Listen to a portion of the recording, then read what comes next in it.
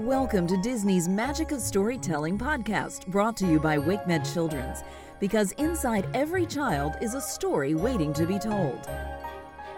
Our storyteller is ABC 11's Julie Wilson. Long ago, there was a kingdom called Dunbrock.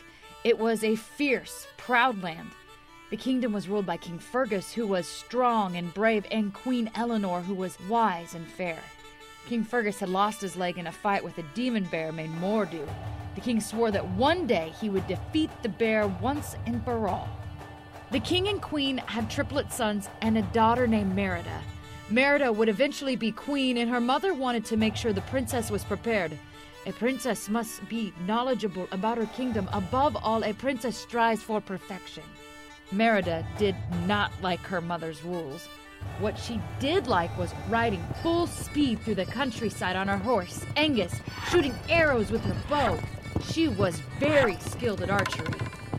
One evening, the queen received exciting news from the clans of Macintosh, MacGuffin, and Dingwall.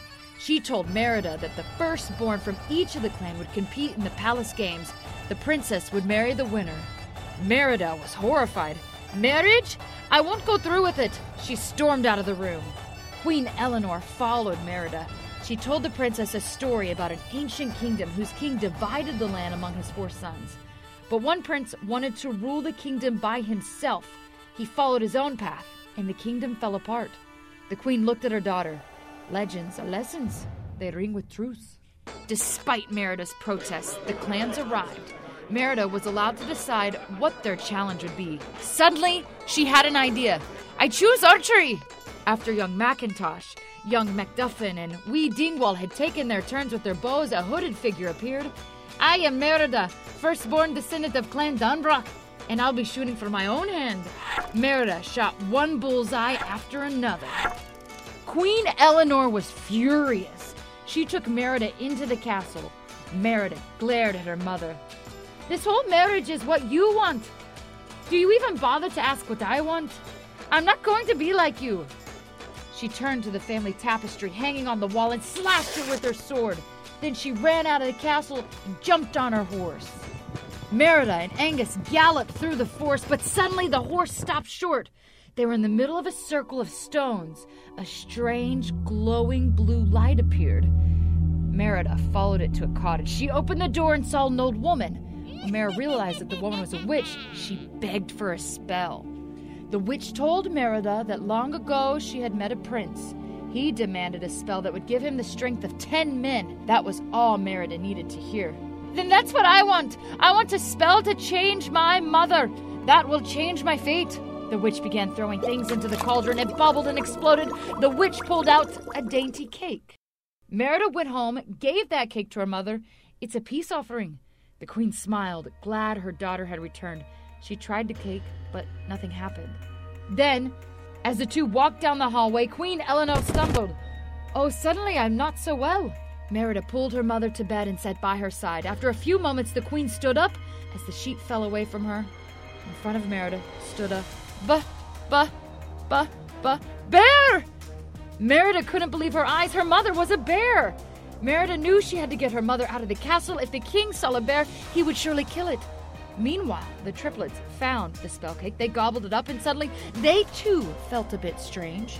Merida and Queen Eleanor raced to the woods. They needed to reverse the spell, but night had fallen, so they took shelter.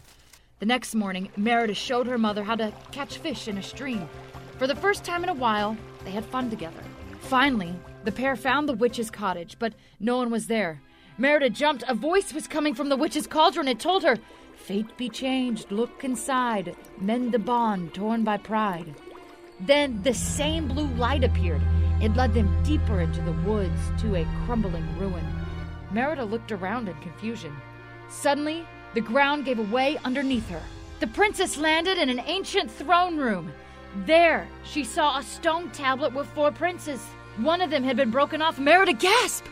The prince in her mother's story and the one in the witch's story were the same. Merida looked around. There were bones on the floor and claw marks on the walls. The princess gulped. Oh no, the prince became Mordu! She turned and saw the evil bear behind her. Merida barely escaped Mor'du. She and the Queen Eleanor ran like the wind through the woods. Merida knew that if they didn't reverse that spell soon, the queen could remain a bear forever like the prince. She remembered the witch's words, mend the bond torn by pride. We have to get back to the castle. I know what to do. It's the tapestry. In the castle, they found the clans in the middle of a huge battle. King Fergus was furious. None of your sons are fit to marry my daughter. Lord Dingwall did not like that. Then our alliance is over. This means war. Merida realized that she needed to stop the fighting and decide who she would marry. She faced the crowd. Our clans were once enemies, but when invaders threatened us from the sea, you joined together to defend our lands. It was an alliance forged in bravery and friendship, and it lives to this day. And I know now that I need to amend my mistake and mend our bond. Merida looked toward her mother, who was hidden. The queen was gesturing to say that Merida didn't have to choose. Merida understood at once. I've decided to do what's right and break tradition. My mother, the queen, feels in her heart that we will be free to write our own story, follow our hearts, and find love in our own time. As the crowd cheered, Merida rushed the queen to the tapestry room. Suddenly, King Fergus threw open the door. Merida knew her mother was in danger. Mom, run! King Fergus rushed after the bear. Merida grabbed a needle, some thread in the tapestry. She was sure she could break this spell. She found her brothers, who had turned into little bear cubs, and they sped toward the woods on Angus. Merida frantically sewed the torn tapestry. King Fergus and the hunting party had caught Queen Eleanor. Lord MacGuffin led the pack.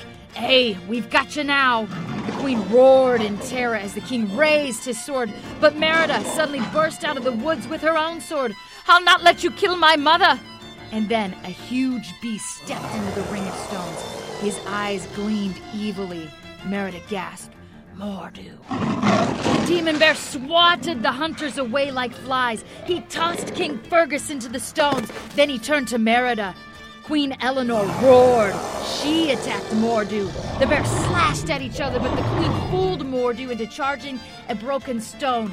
That stone toppled over, crushing the demon bear. Merida rushed to her mother and placed the mended tapestry over her. Nothing happened. Oh, Mom, I'm sorry. This is all my fault. I want you back, Mom. Queen Eleanor growled softly. Merida hugged her. I'm here for you. I'll always be here for you. As they embraced, morning light began to fill the ring of stones. Suddenly, Merida felt a human hand stroke her hair. Her mother wasn't a bear anymore. Mom, you're fine. Perfect, the queen smiled at her daughter. The triplets came running over. They were boys again. All was right in the kingdom of Dunbroch as the royal family hugged and laughed. Merida knew that from then on she could be a princess and still be herself. WakeMed Children's is proud to support the ongoing enrichment of children in our community and beyond through our sponsorship of the Disney Magic of Storytelling podcast. To learn more about WakeMed Children's, please visit kids.wakemed.org.